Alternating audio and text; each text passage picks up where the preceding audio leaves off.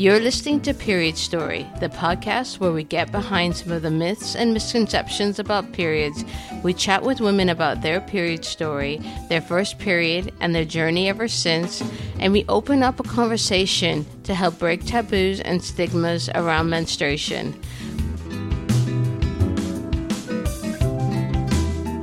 I'm your host, Lanice Brothers. I'm a registered nutritionist, women's health, hormone, and menstrual cycle coach, and the founder of Eat, Love, Move, a nutrition and well-being practice. Welcome to today's guest. On today's episode, we have Fiona Grayson, the founder of She Can, She Did, a platform that puts the spotlight on women in their teens, 20s, and 30s who've dared to go solo and launch their own businesses throughout the UK.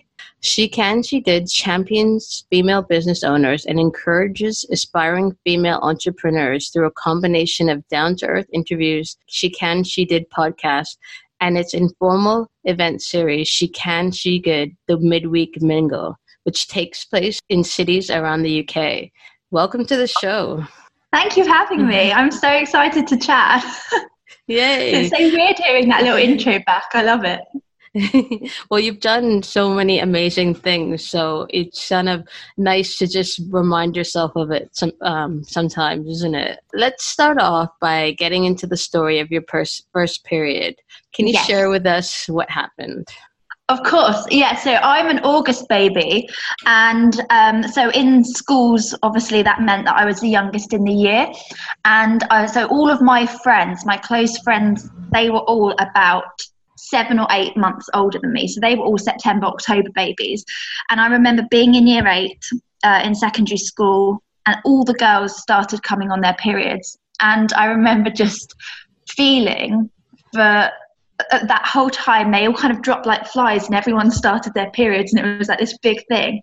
And I was panicking, like genuinely so worried that something was wrong with me because I was 12 and I still hadn't come on my period. And I remember my mum just being like, Fiona, it's normal, like, you know, everyone's different and all of this. At 12, I remember just lying awake worrying about the fact that I was abnormal.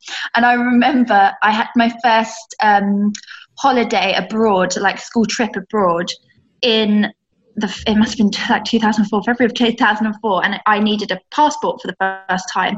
And I remember also being a 12-year-old warrior, panicking that my passport wouldn't arrive in time for this school trip. And I remember for a good few weeks there was all of these worries. And I remember on a Friday I got home from school, my passport had arrived, I went to the toilet and I came on my period. And I remember the two came on the same day and I was like, this is a miracle. It's like a true transition. Yeah. And I remember like mum was out, and I've got such a close family. And I remember like coming out of the bathroom and just being like, Dad, I think I've just come on my period, and Dad being all like, like classic Dad way.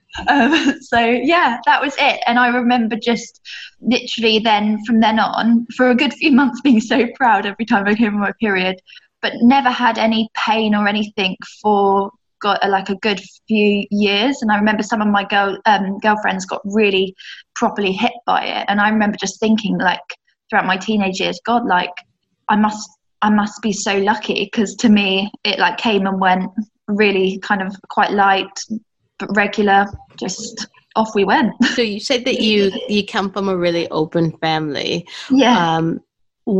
How did your mom teach you about your period, and was she having that conversation with you before you got your period? Yeah, so I have a big sister. She's 2.5 years older than me. So like I knew it was coming. Like I think my sister started her periods a bit younger. So yeah, for a good few years we'd been talking about it. And I also, you know, it's at that time where like school we were learning about it, and it was just mum would kind of bring it up if Caroline was on her period. So I was just so aware of it. I think like having a big sister forces you to kind of learn about those things probably sooner than you would if you were the older sibling. But yeah, it's just fine. Like I've always had a really close relationship with mum and Carrie. So we always talk about all of that kind of stuff. It was never like secretive. It was never, I never felt uncomfortable asking her any questions. Like, it was just, I think I got really lucky. Yeah, it's really interesting. The women I've interviewed, generally speaking, the conversations have been quite open. And actually, I have to say, I'm surprised. I was expecting more kind of learning about your period from like the leaflet and the tampon Really? pack. Yeah. Was that like your experience? Yeah, pretty much. I kind of cobbled things together, and I just kind of, I really suffered. But you said, so you were really open with your sister and your mum. What about your friends? Was it they all got their periods before you? And yeah, so well, there was one friend that hadn't yet, and I remember that we were in it together, and then when I came on my period, she just was panicking even more. It's just crazy, like, what you worry about, because I think she got her period maybe 8 or 9 months after me, but she was so upset during that time that she was like abnormal, and it's one of them things you just don't know when you're going to start, do you? There's no kind of giveaway. But yeah, I mean, we used to talk about, I remember at sleepovers, we used to discuss periods. Like, it was just that, like, we were growing up and it was, boys and periods. That was pretty much the kind of conversation. So yeah, no, we're really, I mean, they're still my best friends today. So yeah, we always kind of chatted about that kind of stuff. You said that when you got your period, it was really, I guess, smooth and easy until you went to university, and then you started to change. Yeah, no, definitely. I remember, I don't know what it was, if it was like stress related or any, like, whatever it was. I remember getting, like, my periods kind of almost changed within a few months, and then I was getting severe back pain. Like, my boobs would always like be the giveaway, telltale sign that I was going to come on, because I remember just feeling they'd get so swollen. I mean, that was just, I still get that, but my back pain was like excruciating. So it was always the day before I came on, and then the day I came on, my back would just be horrendous. And it was one of those things where you could never get comfortable. You'd want to lean back, but then you'd cramp, and you'd want to lean forward, and then I never felt comfortable. And I remember I used to work in retail in my summer holidays of uni, and I remember I used to work at John Lewis on the shop floor, just standing up all day, and my back, or being on my period, like, I'd have to be fighting back tears. And a funny story, my sister came and visited me on the shop floor, and she had some cocodamol because she had some, like, a really dodgy injury at the time, and she was like, I've got some really strong painkillers if you want. And I was like, I'll take anything. And she gave me this cocodamol, but there was no water. And then I remember putting it in my mouth, and then a customer came up and asked for some help. So I had this horrendous cocodamol like taste in my mouth, like burning my mouth while I was trying to serve this customer. But yeah, no, I basically, that went on for a few months, but I have always been brought up homeopathically. So I was treated homeopathically for my period and all the stress at the time and everything. And over the course of a few months, it's kind of got it back to normal. So you had a few months, and then it just stopped. Yeah, like, so I say stopped. Obviously, I get treated every couple of months. Just generally, I see my homeopath, but so it wasn't like that's the thing with homeopathy. It's not like a quick fix, because it's holistic. They treat everything going on. So yeah, I wouldn't be able to give you like an exact time frame, but I mean, I've been okay for a good few years. So yeah. Having gone through that shift in gradually shifting the quality of your period, lessening the pain, did it change the way you felt about your period? Yeah, because I remember during that time I used to dread coming on my period. Like, I used to be like, I mean, it was so weird because it was only that really concentrated time, and then once my first day was over, I didn't even know I was on. Like, the next few days, it was just like, you just deal with it. But the pain in that first 24 hours was just so horrendous. I dread each month, and I've always been pretty much quite clockwork. Like it would be odd for me not to be 28 days now. Sometimes a day or like one day over or under, but normally I'm 28 days.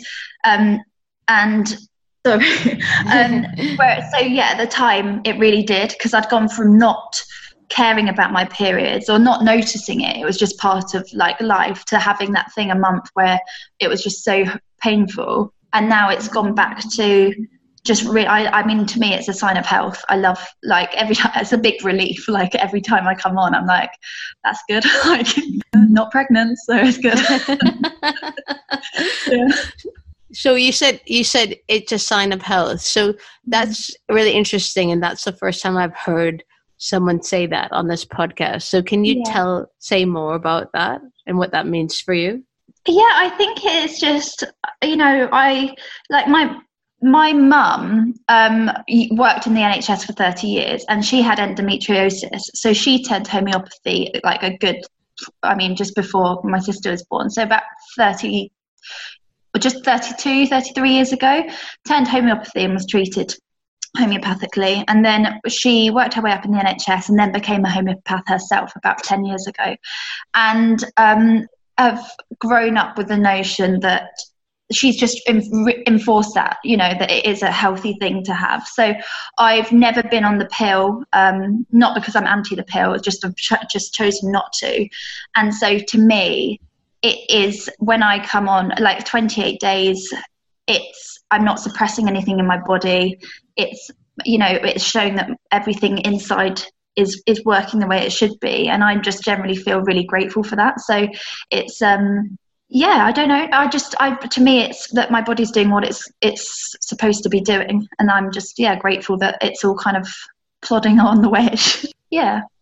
It's when I think when I was having all of that pain, at the time in my life, like, it was just a really stressful period for a number of different reasons. And that's when I had all of the kind of, my periods were more painful and they weren't as regular. And because everything was a bit up and down, and I just think that now they're stable. And I think it's just because, I'm okay. I feel good and I feel healthy.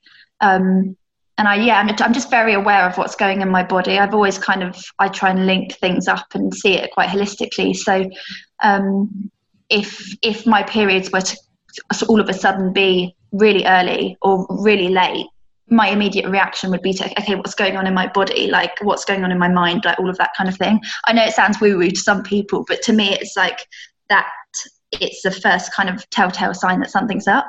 I don't think it sounds woo-woo at all. It's you said it's a sign of health, and it's actually for women or people who have periods, it's one of our vital signs. So when it's really early, when it's really late, or when it's really heavy or painful, that's a sign that something isn't going as it should.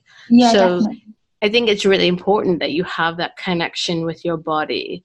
And so when you notice that something has gone amiss, so it's either early, a day early, or day late, and you said you check in with your body, what sort of things do you do to course correct? Yeah, I mean, to be honest, like a day either side, I would be like, so I'll give or take that. It's if, for instance, I suddenly had a 3-week cycle, I'd be like, whoa, okay, something's up. And everything from stress, eating, like sleep, what's going on work-wise, relationships, everything. Like, am I pushing my body too hard? Am I feeding it the right foods? Everything. Like, in general, I feel like I've always had quite a good relationship with healthy eating and like balanced eating and exercise.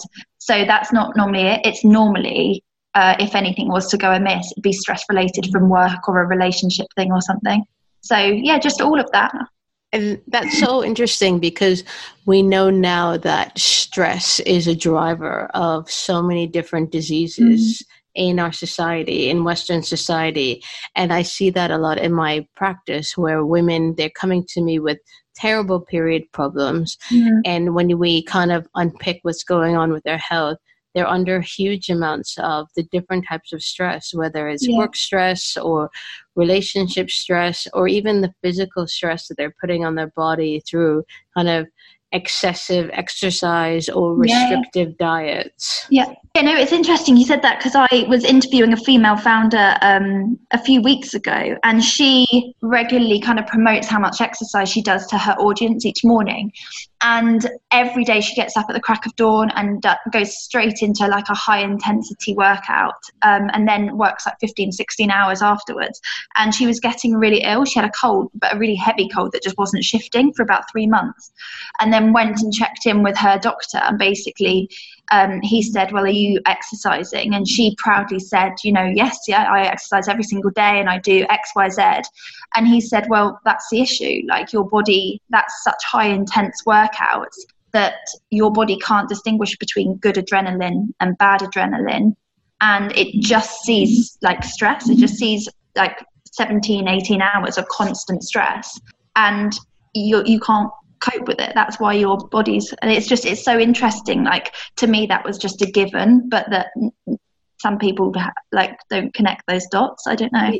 Yeah, no, I think that's really interesting, because it's kind of a syndrome of, this high intensity culture that we live in. And you'll know this through interviewing female entrepreneurs, this go, go, go, and this idea that we need to be on all the time. And it's kind of, we need to behave like men and be on all the time, when actually our bodies don't work like that. Yeah, no, definitely.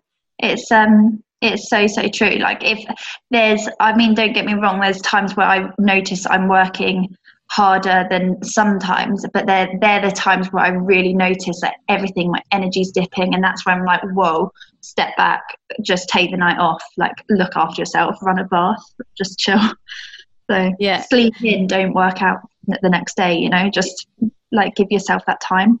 But I do get it. It's so easier said than done. I do feel really lucky that I've kind of been brought up to kind of connect all of those dots. But yeah, it's so hard. Like, life is busy sometimes, and it's just making sure that you prioritize yourself. And I think that can be so easy to say, but so much harder to do in reality sometimes. So what are the ways that you prioritize yourself?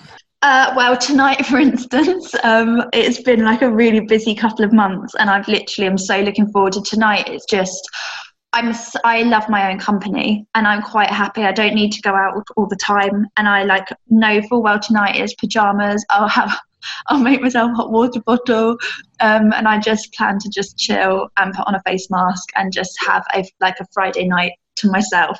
But I do exercise, but again, it's to me, exercise is my switch off. I love it, and so I love exercise, and so I get up I exercise probably about 5 times a week, but to me it's my ultimate switch off, and I will really check in. So if I do feel like I've got loads of energy, to me running is everything, and I'll quite happily go for a big run. But equally, if I just know that I need to clear my head, I'll do some Pilates or something. But that to me is my hour in the day that I just love. And just for everything, not just for body, but to just clear my head. I love cooking. To me, it's my ultimate, good food.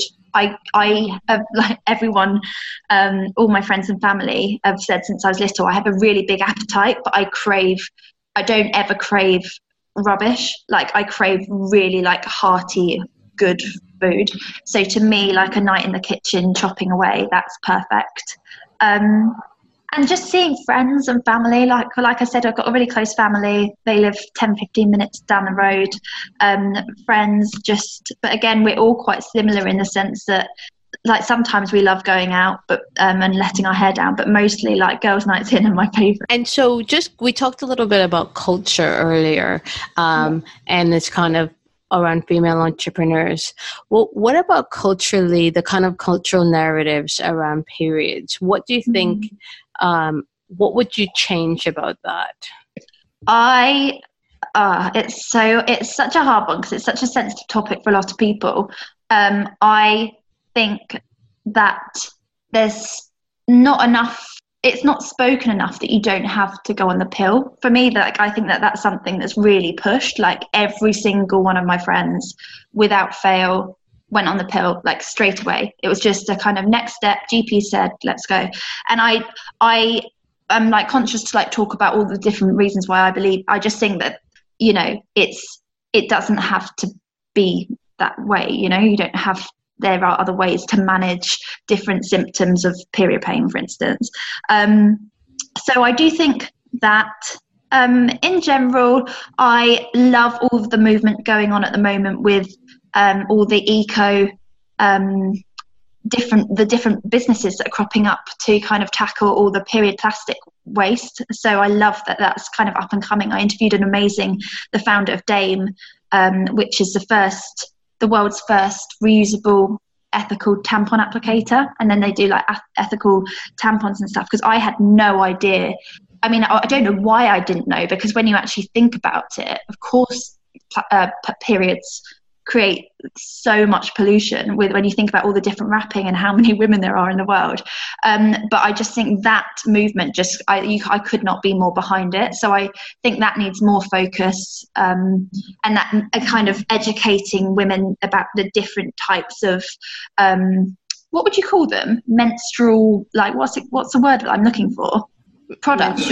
Menstrual products like cups and pads. Yeah, exactly. All of those, all the different alternatives to just going straight to your bog standard Tampax and whatever brand sanitary towels that you use, that are wrapped in plastic and plastic everything. So I definitely think there could be more done for that. But in general, do you know, I do think that, I don't know if I'm from my own experience, my school was so good at kind of talking through it in a kind of really practical, non-intimidating way. And I can only imagine that, I mean, I was at school, where are we? You know, I went to school in 2003, secondary school. So I can imagine it's only come on even further since then for UK schools. So I don't know. I think that we've got quite, as a society, quite an open approach to, I don't know, you know, when you don't know if I'm just living in a bubble. I feel like, yeah, my school was really good at just, you know, it's matter of fact, just is what it is. I think that I wish more schools and more parents would be more matter of fact, because we use so many euphemisms, and there's so many things that we don't say about what's normal and what isn't. And I just want to go back to what you said about so many of your friends were on the pill, and that was almost pushed on them. Why do you think that was? Well, I don't know if it was pushed on them. I think it was just like they came on their periods, they had pains, they went to the doctor put them on the pill. I don't know what the conversation was, but that's basically what happened. Every single one of them. And I think that's for the most part of women in the UK, that's how it goes. And it's just, I just think that, you know, I always say I don't want to get into why I believe homeopathy, because I know that, you know, it's so subjective. Everyone, you know, has different beliefs of what they think is right and wrong, but it gets so much stick. And I always say, like, I have never gone to the GP for any symptoms, like for anything in my life. I'm still here. I still feel like I'm healthy, and I've only ever been treated homeopathically. So to me, it works. Like, I don't know. And I just think that it's so kind of detrimental, I guess, to just squash any idea that any alternative medicine, like, just rule it out completely without just, I just think we've all got our own lives. We can all use our brains and research. And I just think that there could be more done in the UK to promote other options. That's all it is.